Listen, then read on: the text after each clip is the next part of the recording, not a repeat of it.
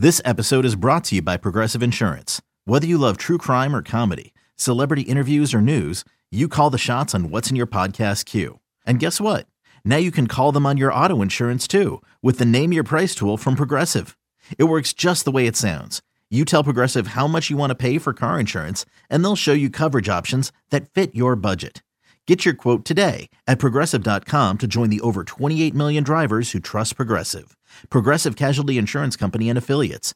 Price and coverage match limited by state law. You could spend the weekend doing the same old whatever, or you could conquer the weekend in the all-new Hyundai Santa Fe. Visit HyundaiUSA.com for more details. Hyundai, there's joy in every journey. It's only a kick, a jump, a block. It's only a serve. It's only a tackle, a run. It's only for the fans. After all, it's only pressure. You got this. Adidas.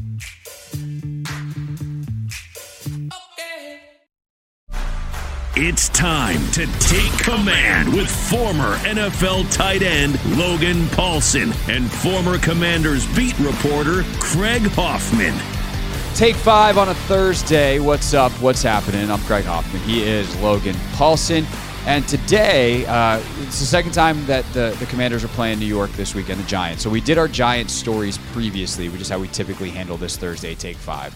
So I was like, what else can we do? What else is relative to the Giants or to the Giants right now that we can tell stories about? And Logan, what we've come up with is emergency quarterbacks, because that's really what Tommy DeVito is. And I will say a small preview of tomorrow. I'm a little scared that the Giants scoring a couple of touchdowns in the fourth quarter. I'm like, oh, is he comfortable now? Is this going to be a nightmare scenario for Washington this weekend? I think anyone that's watched the burgundy and gold face Big Blue over the years is probably scarred by all kinds of silliness when it comes to bad Giants teams beating any kind of Washington team. But realistically, Tommy DeVito is not a good NFL quarterback at this stage of his life. There's no shame in that. There's not a reflection of him as a human being. But man, it's been ugly these last couple of weeks for the Giants quarterback. And it's because he's their third guy. It's someone who was never intended to play this year. So what experience do you have with third string / emergency quarterbacks from your career? Because we've definitely seen a number of them over the years. COVID, Denver had to play a wide receiver a couple of years ago. But did you ever have anything that was super crazy? Yeah, I mean, obviously in Chicago I had a story, but I'll save that for the second half of this. But the one that I vividly remember was when we played, I think, Minnesota in 11. I don't remember exactly, 11. Yeah. And Christian Ponder got hurt. It was the year after Favre retired, or Favre had gotten hurt the week before. So he was kind of the backup, new guy coming in, whatever. And so in that game, he gets hurt with a hamstring or concussion or something like that. Adrian Peterson goes down, tearing his ACL. And so we're like, oh my gosh, we're going to win this game. And, obviously they bring in a guy named Joe Webb, who was playing receiver and special teams at the time. And so, how good could this guy be? I think he goes 4 for 85 or 90, something like that, 2 touchdowns. And has a couple big runs, and then Gerhardt comes in and has he's 11 for 105 or something like that. So the backup quarterback, a guy that was playing receiver, playing special teams, comes out and straight balls against us. And again, that was kind of one of those things where, the backup quarterback running around and being different stylistically probably hurt us.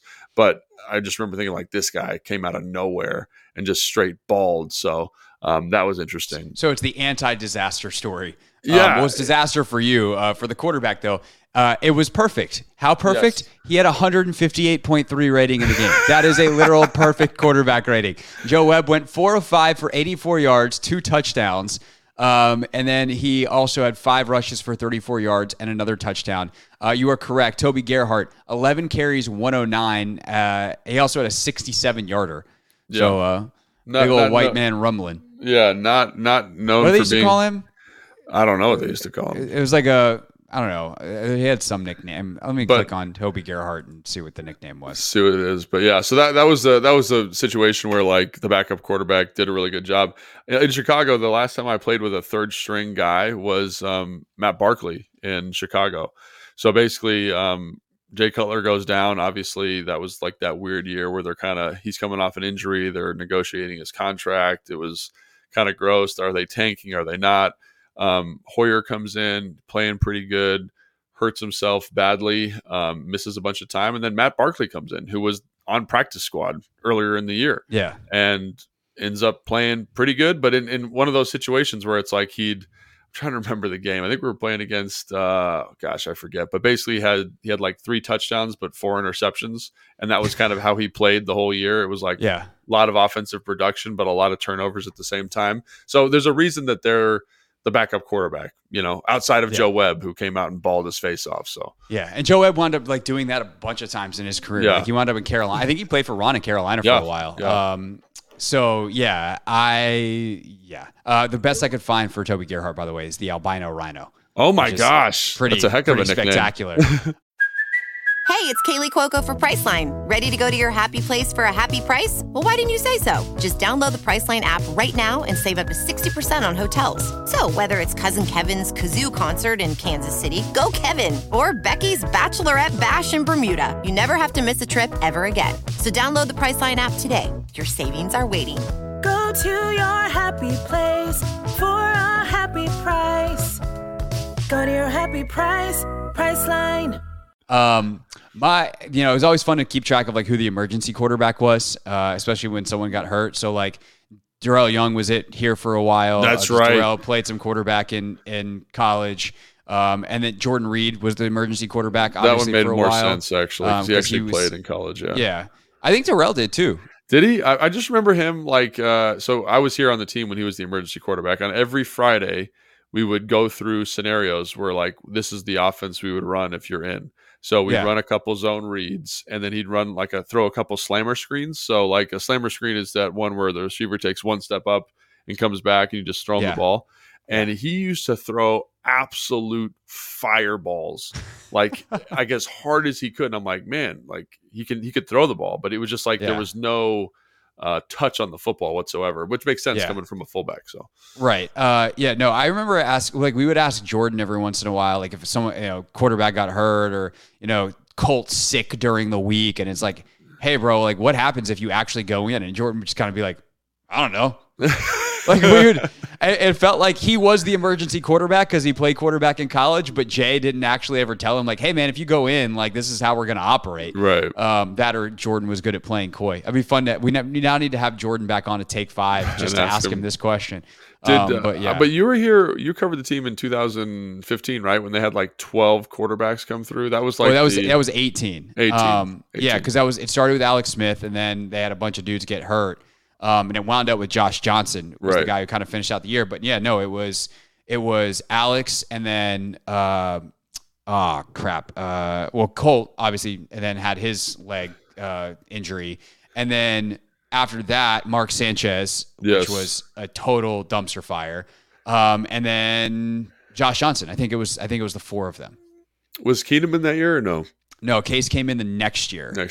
And that's when they drafted Dwayne. And they probably should have just let Colt play. It was a wacky bit. That was a wacky year, man. Those 2 years.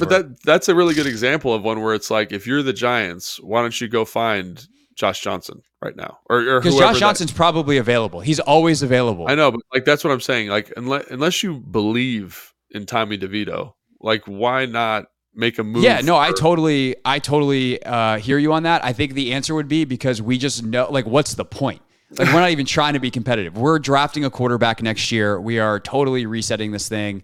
Like, we're going to let Saquon walk or we'll trade him or whatever. Like, we accidentally won last year, and now it's time for the rebuild that we should have embarked on. And damn it, we gave Daniel Jones a bunch of money. That would be my response. Is like, we want to stink to have the highest draft pick possible, and Tommy DeVito's our man for the job. Sorry. All due respect to Tommy. All due respect. Tommy DeVito, a man who has a very distinct choice in colleges. He goes to schools that are orange and blue. A Syracuse man who transferred to Illinois. Really? Yeah. Was he good at Syracuse? Relatively speaking. Our football acumen, our football prestige has not been high as of late. I see. I got you. So it's not a great time. Not that I really care that much anymore, but not great. All right, that's Take 5. We'll see you for the full preview. By the way, of the backup quarterback for Tommy DeVito is I don't know. Matt Barkley. Really? Old Matty Full circle, boy. baby. Old See you Matty tomorrow. boy.